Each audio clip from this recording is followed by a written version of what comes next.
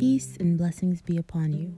Welcome to the Ta'leef Podcast, a space where we aim to provide content and connect our spiritual hearts with community, love, service, and prophetic wisdom.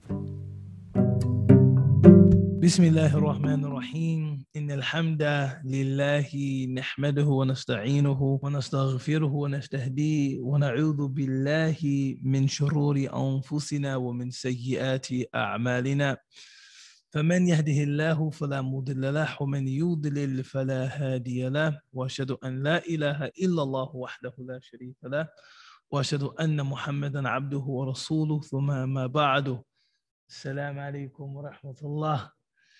It is a great honor and a great privilege, as always, to spend these Tuesday evenings with you, discussing the meanings of this very special book entitled Ya Ayyuhal Walad, or Dear Beloved Son, that wasn't written for the son of Imam Ghazali, but rather was written for one of his advanced level students, kind of offering him a summary after all of this learning, all of this memorization, all of this teaching. Now, this is a student that is now in the advanced stages of his own career. He writes to Imam Ghazali requesting a response, asking him, what is it do I need to know for the sake of my next life, the sake of my hereafter? This book was Imam Ghazali's response to that student. We are in the last quarter, actually, of the book, so we're moving quite quickly. But we've come to a portion where Imam Ghazali says, Bismillah ar-Rahman ar-Rahim, قَدْ عَلِمْتَ مِنْ هَاتَيْنِ الْحِكَايَتَيْنِ أَنَّكَ لَا تَحْتَاجُ إِلَى تَكْثِيرِ الْعِلْمِ. He said, from this, meaning what we discussed the previous maybe 4 or 5 weeks, you know that you are not in need of a lot of knowledge. Strange thing to hear at a class, right? For someone to tell you while teaching a class, you don't really need a lot of knowledge. Here he's saying we should not fetishize knowledge. Some people, in their devotion to knowledge, in their interest in religious learning, knowledge becomes almost like a distraction from the main point. This is about getting closer to God. And you don't have to know all of the details of fiqh or all of the details of aqidah to get closer to your creator. You know, both Imam al-Ghazali and Imam al-Jawaini, Imam al-Haramain, at the end of their lives, both of them were recorded as having said, Tubtu ila din al-ajaiz, I turn to the religion of older women. Tubtu ila din al-ajaiz, after all of the philosophical exploration, all of the legal exploration, all of the expertise, the great imams just wanted to be your grandmothers. At the end of all of it, they just wanted to be your granny. I mean, that's something to think about. Like, what I'm seeking through all of this study, all of this learning, all of this memorization is that pure faith that we've identified in older women. I just want tubtu ila din al-ajaiz. I just want to be, you know, that's how I want to die. You know, the Prophet sallallahu alaihi wasallam, he said in an authentic hadith, he said, Sayyidina Abu Bakr, laysa bi aqra'ikum wa laysa bi a'lamikum walakinahu shay'un fi sadri. That Abu Bakr as-Siddiq radiyallahu anhu, he's not the most well-read of you in the Quran. There were people among the companions more well-versed in Quran than Abu Bakr. And he said, he's not the most knowledgeable of you in terms of what's halal and what's haram. There were his daughter knew more than he did about what was halal and what was haram, if we're being honest. But it's something in his heart. By his daughter, I mean, say the Aisha, radiallahu anha. It's something in his heart that gives him a distinction above everyone else. Imam Ghazali said, in your learning, in your pursuit of knowledge, If your aim is anything other than what was in the heart of Abu Bakr, you are seeking the wrong thing. And that's all he's saying here. If you want all of these meretricious details and you want to be able to debate with scholars and, leave comments on the YouTube comment section that blow people's minds, and you are not seeking knowledge for a pure purpose. لا تحتاج إلى تكثير العلم الكثير. Right? You don't need to accumulate a lot of knowledge to be a sincere person. I know people, if they were to stand up and lead us in Salat al-Maghrib, even the most basic, the person with the most basic learning in Quran among us would detect all kinds of mistakes in their tajweed. You'd be listening like, that's not how you say that. Even if you haven't studied Quran, just because you've prayed behind people that recite well, you're like, wait, walad zaleen, or was it walad daleen? Wait, hold on. Right? Wait, huh? And that person may be the most pious person I know. The most pious person I know. One of my friends, I've said this at least 3 times in this space, but it's worth mentioning again. I said, who's the most pious person you know? He said, my grandmother. I said, what did she do? Tell me, maybe I can emulate her. He said, she does a khatam of the Quran almost every night. She finishes the Quran almost every night. And I was like, she's hafidah? She memorized the Quran? Right? This is like an ancient story of like a saint or something. Or finish the Quran every night. He said, no, she's not hafidah. I said, oh, she reads very quickly. No, she's illiterate. He was an Iraqi brother. No, she's illiterate. Okay, she's not hafiz. She's not a person who reads. How can she finish the Quran every night? He said that she makes wudu, opens the mushaf, takes her right index finger, runs her finger over the pages, and says as she's doing it, this is true, this is true, this is true, this is true, this is true, this is true, until she finishes the Quran. Right? Not very knowledgeable, but very pious, very rooted in her faith.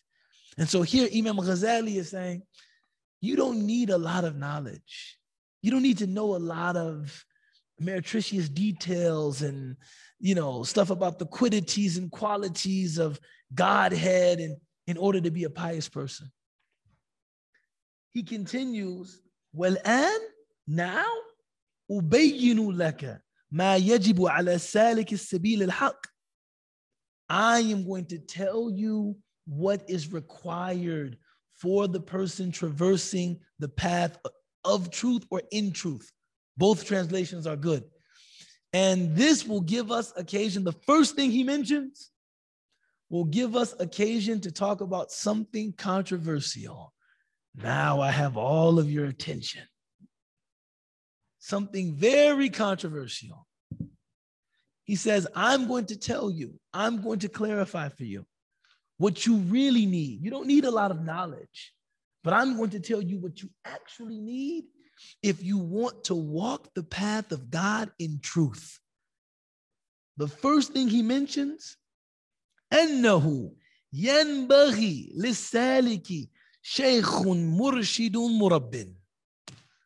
The first thing that a person that wants to traverse the path of God in truth needs is a teacher that rears them, trains them, develops them.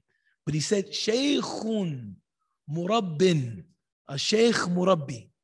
Now, the reason I mentioned that this would probably be something controversial is that relationship, because it has been subject to so much abuse. So many people have been taken advantage of, sometimes financially, sometimes physically, sometimes spiritually, that I find many moderns have very little patience for this idea of having a sheikh. In fact, if we are being honest, and you strike me as as an audience with whom I can be honest, some of us regard all of it as downright cultish. right? When you see people and they're crowding around this person and they're kissing their hand and, you're like, nah, that's not for me. Nah, I just don't, sometimes I think I'm just not trusting enough for that. Why would I, who is this person? How do I know that they are what they claim to be? We have all of these ideas, right? And I want to, this might be unpopular with some people, but I want to validate those feelings. I think that skepticism, that initial distrust, I think that's a good thing to have. I think that's a good way to, when you see something like that, wait a minute, what am I seeing here? But what I will offer is that you have to separate some of those traditions, some of those etiquettes, right? Some of those modalities of instruction with the idea of having a teacher who is for you a mirror, a sister that is a mirror for you, a brother that is a mirror for you, someone in whose good conduct and good character you can see your weaknesses. It's important to have somebody that you rely on in that way. Now, you don't necessarily have to formalize that relationship to say, you are my person. I don't take from anybody else. I don't listen to anybody else. But you need to have people that you can count on to tell you the truth. Funny story. I was in Yemen and I was still very much, Assalamu alaikum. I was still very much on the fence about this point. And there was a brother in Yemen who was very committed to his sheikh. He was very committed to his teacher. And we were eating breakfast together. And he was telling me that you should have a sheikh. You should have somebody that you can rely on to tell you what's true, help you identify your weaknesses, take your hand as you walk the path of God. And as he was saying this to me, he had like milk in his beard. And he looked so silly, making this impassioned point with like milk on his beard. He's like really serious. And I said to him, I said, Akhi, you have milk on your beard as you're speaking to me about this. And I'll never forget, he looked at me and said, yes, I have milk on my beard and I can't see it and I look silly. What then for my heart? What is in my heart that I can't see and I look silly? What is in my heart that I can't see and I look foolish? In the same way that you point that milk out to me, actually you have milk on your beard and you're trying to make a point. Who is going to point out for me the diseases that I have in my heart as I'm trying to make my religious stands? And then I kind of understood it was the weirdest, most roundabout way that he actually won me over to his side of the argument. I'm like, I kind of see what you're saying, man. You know what I'm saying? Like, and I thought I was making him look foolish by saying, you have milk in your beard as you're trying to talk about this. You're right. And I can't even see it. What then for my heart? So you don't have to formalize that relationship. It doesn't have to, one of the things that I've observed among many people close to me is many of them have a great devotion to their therapist or different kinds of counsel. But because they don't feel bound in a restrictive way to the counsel of their therapist, I don't think the relationship strikes them as cultish, overly hierarchical,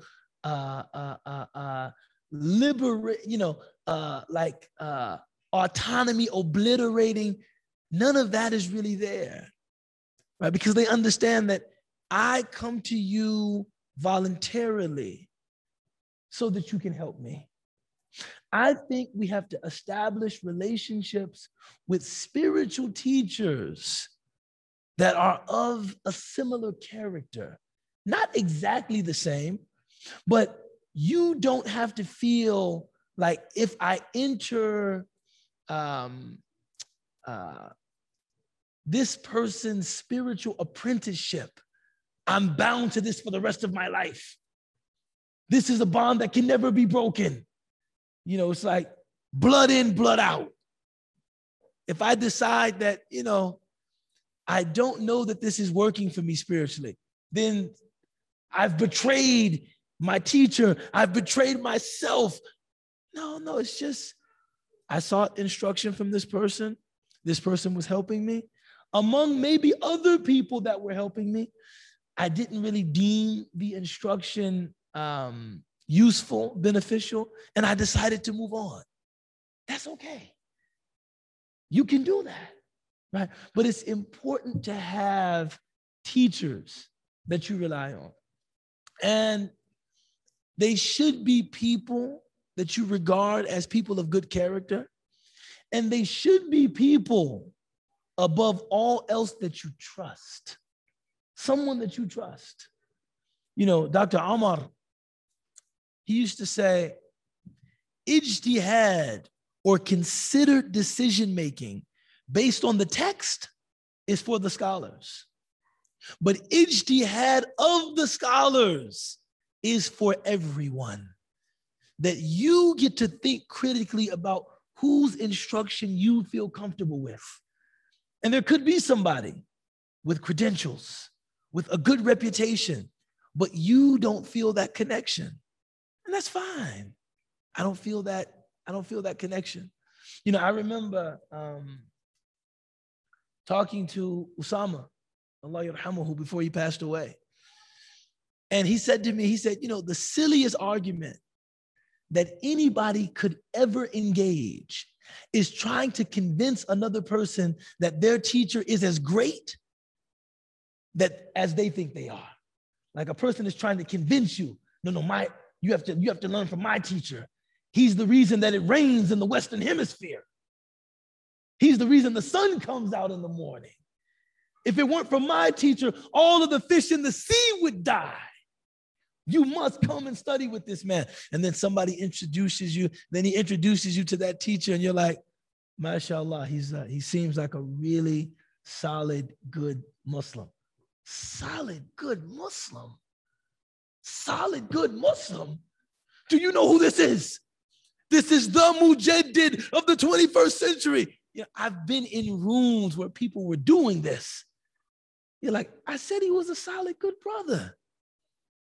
Brother? You think he's your brother? I said, subhanallah, solid, good uncle? I don't know, you know. And what Usama said to me, he said, when you have a teacher from whom you take in that way, you have to recognize that what is between your heart and the heart of your teacher is something special that other people may not have access to, just like what is in between your heart and the hearts of your friends, your heart and the heart of your spouse. Other people might look and say, you know, she's a good sister. Hadia Muhammad, good sister. Man, this is the best of all of North Carolina right here, because that's how I see her. You better just see her as a good sister. If you see her as more than that, maybe there's a problem. You know, babe, maybe you're right. What do you mean I'm right? I'm supposed to see her like that, not you, right? Because it's a personal relationship. It's a personal relationship. So if you have a teacher and you are compelled by this teacher, you feel you're satisfied with their instruction, and you rely on them to help guide your step as you walk the path of God, it is not necessary that everybody else think that they're a great friend of God, that everybody thinks, you don't have to argue with anybody, that she's the greatest thing since sliced bread and the wheel. You just say, I find great benefit in her instruction. I find great benefit in his instruction. And that's it. If you don't, that's okay. Maybe that was something that God placed between my heart and hers, my heart and his, right? He says, Imam Ghazali says, لِيُخْرِجَ الْأَخْلَاقَ السُّوءَ مِنْهُ بِتَرْبِيَّتِهِ وَيَجْعَلَ مَكَانَهَا خُلُقًا حَسَنًا. To remove the bad character, you need a teacher that focuses on removing your bad traits of character and replacing them with praiseworthy character. Suhbah, companionship. This is one of the most underutilized strategies, means of attaining good character, and one of the most important means of attaining good character. We, Dr. Jackson talks about, as moderns, we live in a 21st century cult of genius, where we think our becoming is always going to be through something cerebral. That if I'm going to be different, someone is going to convince me. Someone is going to sit me down, talk to me, and convince me to be different. Whereas with the Prophet sallallahu alaihi wasallam, and this is kind of a fancy word, people learn from him by what's called mimesis. They learn mimetically, which means learning not through,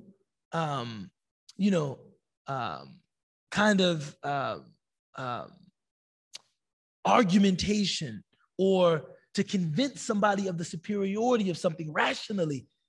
It is to inspire them with your example, to inspire them that I might not understand how or why you are this way, but I want to be like you. You need someone that inspires you in that way. I want to be like her. I want to be like him. I might not have the words to explain why or how, but I want to be like this person. Whenever I see people that are very patient, I know that they cannot explain to me how to be patient. I just try to mimic them. Right? When you think mimesis, think mimic. I think they're from a similar root. The word is Greek, but I just try to mimic them. So when my kids are like calling my name and dad do this, I just think to myself, what would Will Caldwell do? What would Will Caldwell do? He probably would just sit nodding his head, patiently complying with all of their requests, right?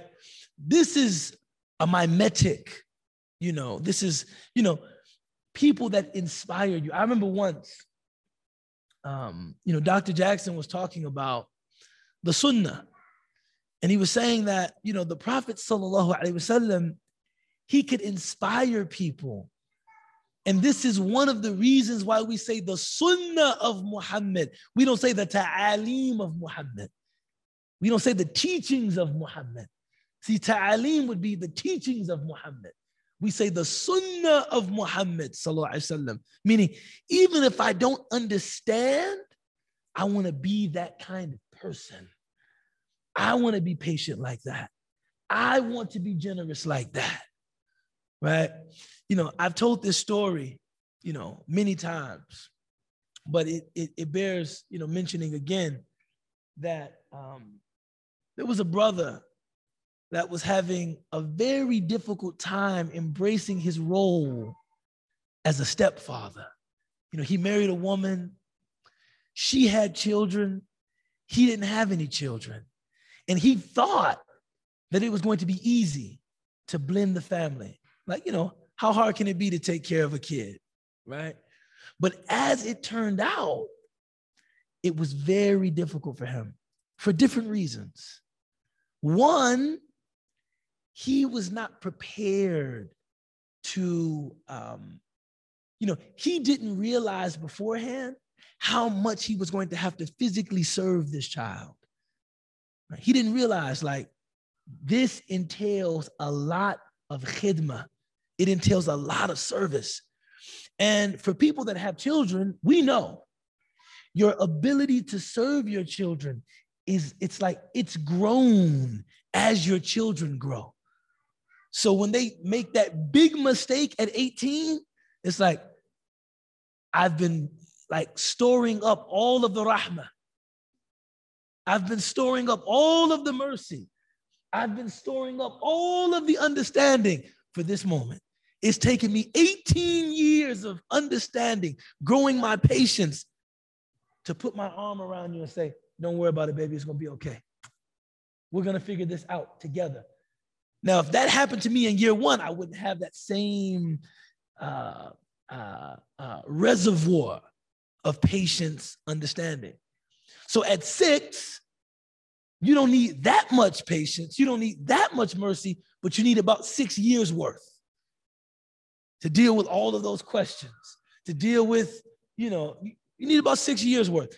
When you come into the picture, becoming a step parent to a 6-year-old, you don't have those 6 years worth of training, but you're right on the job. And it's difficult. It's like, that was hard for him. The second thing that was hard for him,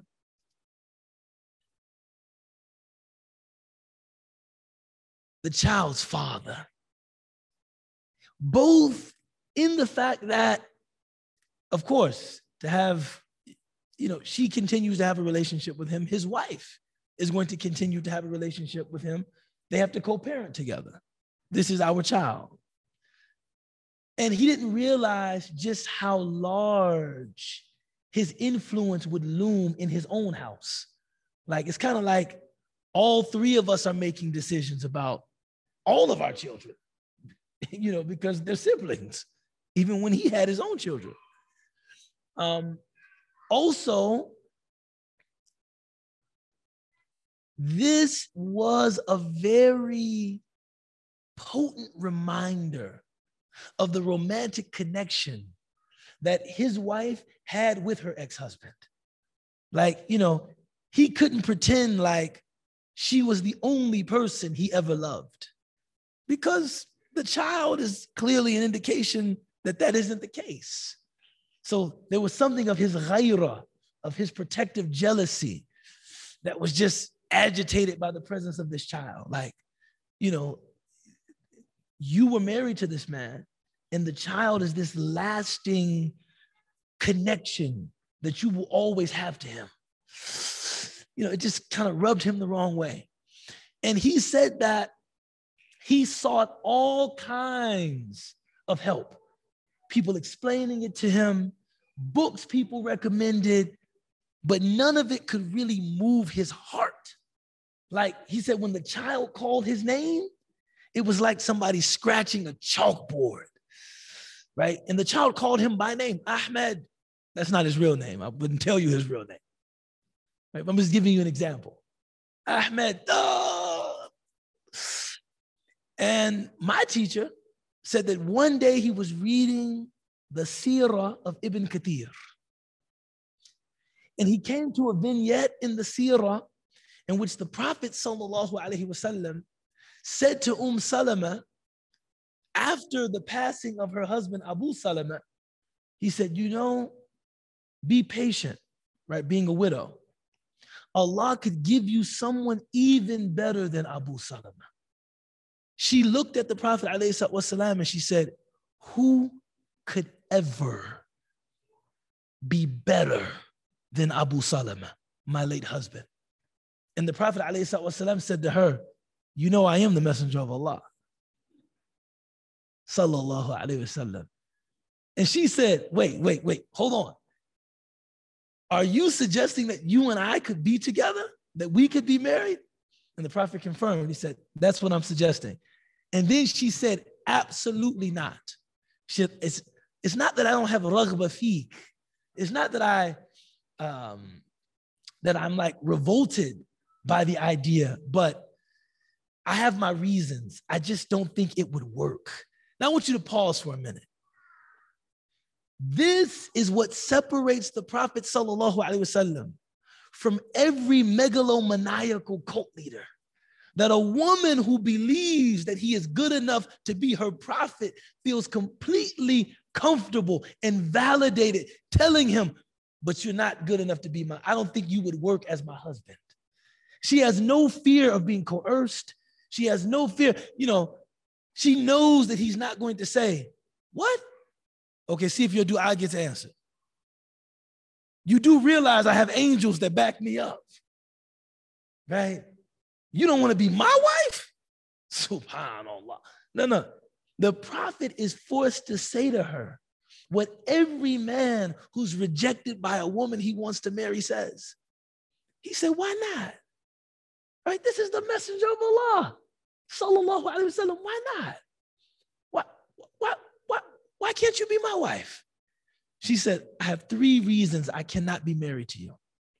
1, you're married to other women, and I'm a very jealous woman, right? So polygyny doesn't work for me. She said, 2, I'm not young. I'm not a young woman, right? And that's all she said. She said, I'm not young. 3, I have children that I have to care for. The Prophet sallallahu alaihi wasallam said, as for your jealousy, Allah will help you with that. Brothers, don't try this at home now. Don't. Every time I narrate this story, I see a young man with a twinkle in his eye, thinking, that's what I'm supposed to say. No. Right? That's how you do that. But I do want you to observe the emotional intelligence of the Prophet ﷺ. Think about this. He did not give her some long, tired, drawn out legal argument about the verses of the Quran, mathna wa thulatha wa ruba'. And he didn't tell her, this is the sunnah of the prophets before me. Sulaiman did it. What's wrong with it? Dawood used to do it. What's wrong with it? He didn't say this. He didn't say, if you don't like this, there's something deficient in your Islam. I respect your individuality. I respect your voice. You don't like this. The only thing I can offer you is that I will pray to Allah to help you accept it. I mean, as a husband, I'm seeing a lot of maturity there. Like, I'm not going to argue with you and all of these fictitious legal arguments. You don't like this. I respect the fact that you don't like this. I'm not going to try to convince you to like something you don't like, but I will ask God to help you accept it. He said, as for the fact that you are not young, I appreciate your maturity. And I too am not young. You're not young, I'm not young. It's okay. As for the fact that you have children, the Prophet sallallahu alaihi wasallam said, Wallahi, your children will be like my children. I will treat them like they're my children. My teacher said he read this to the brother, and the brother was crying. And when he gathered himself, he said, I know that being a stepfather is not going to be easy, but for the first time in my life, I want to be a good stepfather because the Prophet sallallahu alaihi wasallam was a good stepfather. I want to do it. That is what we mean by my Macy's. People tried to explain to him, hey, man, there's a chance for you to earn reward with Allah. The explanations just didn't move him. But when he learned that the Prophet sallallahu alaihi wasallam embraced that role, the Prophet married a woman that had children, he embraced the role. We were studying the Shama'il of Imam at-Tirmidhi. Sanya studies the Shama'il of at-Tirmidhi. MashaAllah. We came to a hadith where the son of Salama is standing at the door, right? The Prophet looked at him, sallallahu alaihi wasallam, and said, Ya bunayya, qarrib ilayya. Oh, my son, come close to me. Come close to me. And then he said the Prophet sat him right next to him, and the Prophet started preparing his food for him. Now, this is an adult. This is a full-grown man. He said the Prophet started preparing my food for me, and then he put the food in front of me. And when I read this, right, with the class, I was like, subhanAllah. The Prophet said, I will treat your son like I will treat your children like they're my children. And here's the proof. Here's the proof. Here's a story where he says, oh, ya bunayya, oh, my dear son, come sit next to me. Come be close to me. And then the Prophet started preparing his food for him. Here, eat. Sallallahu alaihi wasallam. What Imam Ghazali is talking about in terms of role models, women that you can model, men that you can model, people that provide proximate examples that inspire you in that way. People that you look at and you say, this is how Islam is supposed to be practiced. This is how it looks. Look at how he is with his children. Look at how he is with his wife. Look at how he is with his career, his profession. Look at how she treats people. Look at how she is with her career. Look at how she is with her children. Someone that you can look at and you say, I don't know how I'm going to get there, but that's where I want to go. And I do think having someone in your life like that is of tremendous benefit. Tremendous benefit. One of the benefits that Imam Ghazali mentions is through their instruction, you will replace bad character with good character. I'm going to tell you a story about somebody here in Chicago who's been in this space. And if you have an opportunity to meet him, you should. I don't intend to embarrass him, but I feel like I have to because I love him that much. Sheikh Muhammad Imam is the Imam at a masjid known as the Chicago Islamic Center.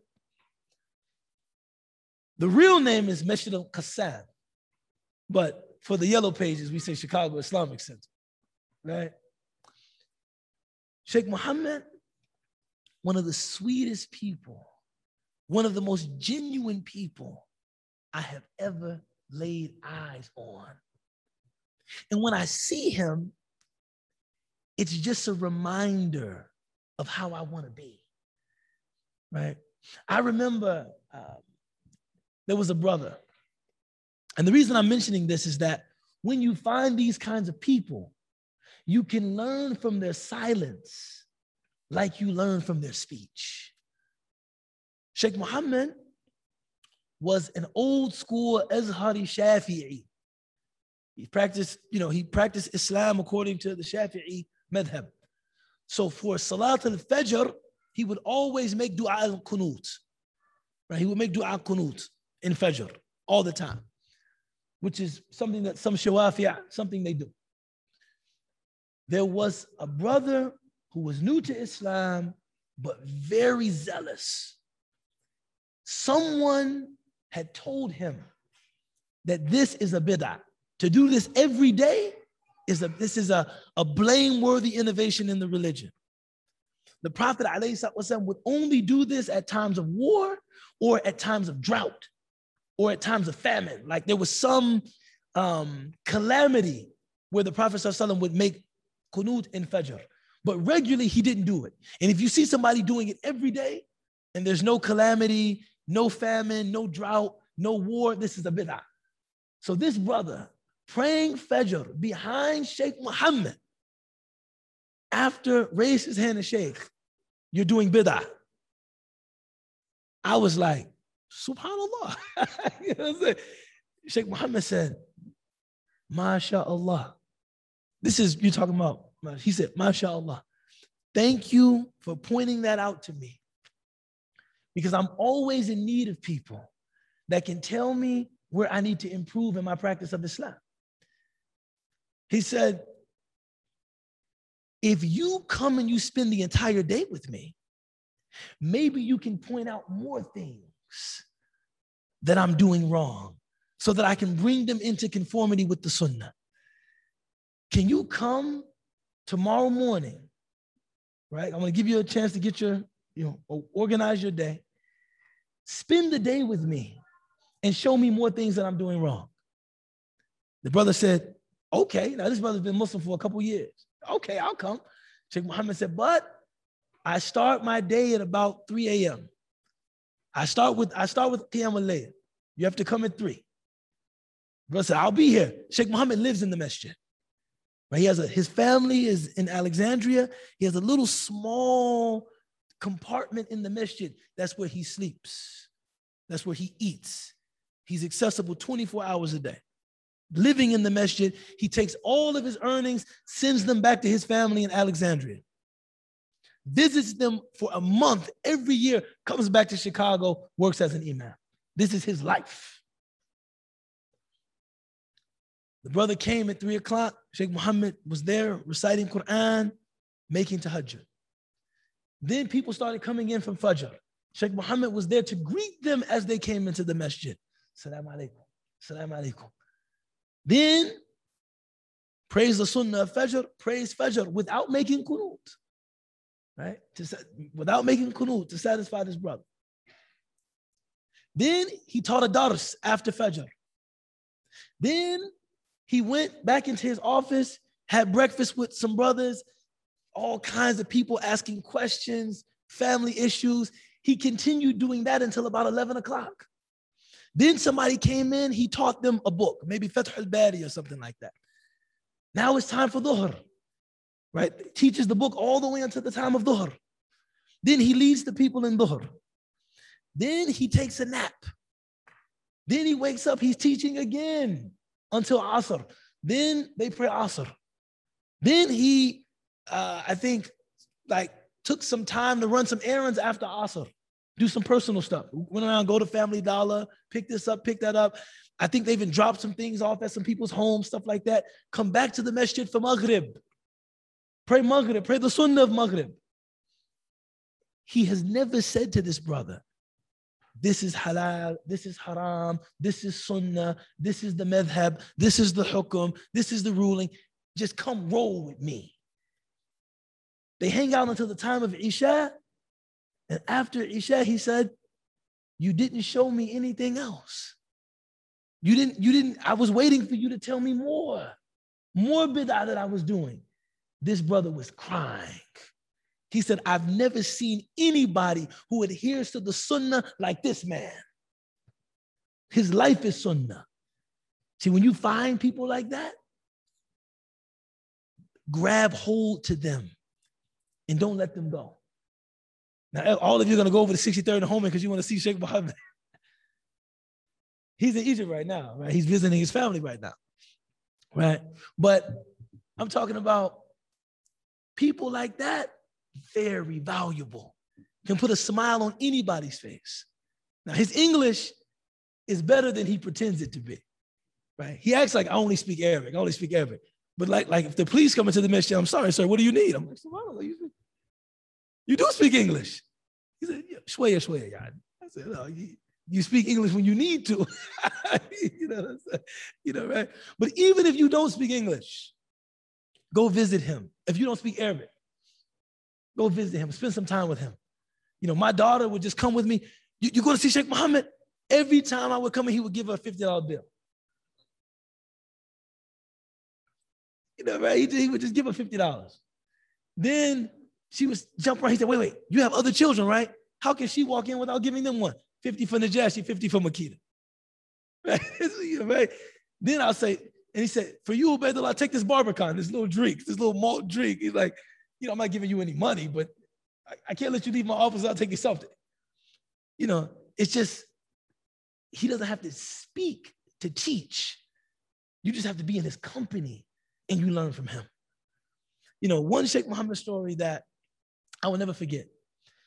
There was a Muslim, an African-American Muslim from that neighborhood that lived around like 63rd in St. Louis. He came home from prison. He was mentally unstable, had some kind of episode and killed his family. They knew that he had embraced Islam in prison. So when they did like the press release and like the police were there, they just went to the mosque to try and get some spiritual counsel for the family. And because Masjid al-Qassam was close, they just grabbed Sheikh Mohammed. And he doesn't even speak English. When I saw the thing on Channel 7, he was standing there with the family, comforting the women, comforting the children, hugging the people in the family. He doesn't even speak English. I started crying. I said, he should have called me. That's what I do. I said, Sheikh Mohammed, why were you there? He said, they told me a Muslim needed my help. What could I say? They said there were Muslims who needed my help.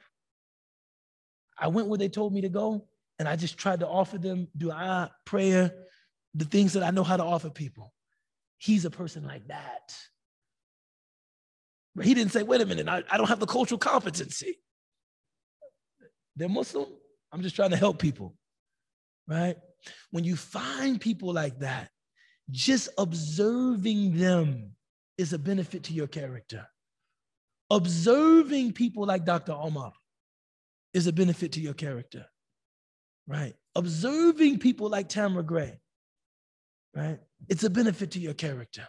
Observing people like that, just watching them, right? And I think that I would be remiss if I didn't say there are many, I think when women hear a daughter like this, they always think about finding a male. There are women that you can observe and emulate, that you can, take guidance from and seek instruction from. They might be a little harder to find, but there are women, there are lots of women like that that have lived our tradition at a very high level. The only difference is that the men like that are very well known. The women like that prefer to be hidden. If you go to one of them, like, someone said that I could maybe learn from you. The women are like, oh, my secret is getting out. Who told you this? SubhanAllah. Yes, you can learn from me, but I would have preferred that nobody told you. The men are all too proud. I heard that I can learn from him. Yes, you can. You see, so it's a little harder to find, but they're there. You have to seek them out, right? We're going to stop just in 5 minutes. Imam Ghazali says, Ma'na tarbiyah, the meaning of spiritually raising somebody. Yashbahu fi'al al-falahi alladhi yaqla'u ash-shawka wa yukhrijun nabatat. He said, this tarbiyah is like what a farmer does. When the farmer plants the seed, and then eventually the plants grow. You want someone that will spiritually help to plant seeds for you so that those seeds can blossom, so that they can grow. Someone that will literally grow you, right? Someone that will, water you, grow you, right? Develop you, cultivate you. You're looking for someone like that, right? And he says, it's like a farmer, right? Maybe this is a good, because now he's going into a separate thought. Inshallah, we'll stop there. أقول قولي هذا واستغفر الله لي ولكم ولسائر المسلمين وآخر دعوانا أن الحمد لله رب العالمين.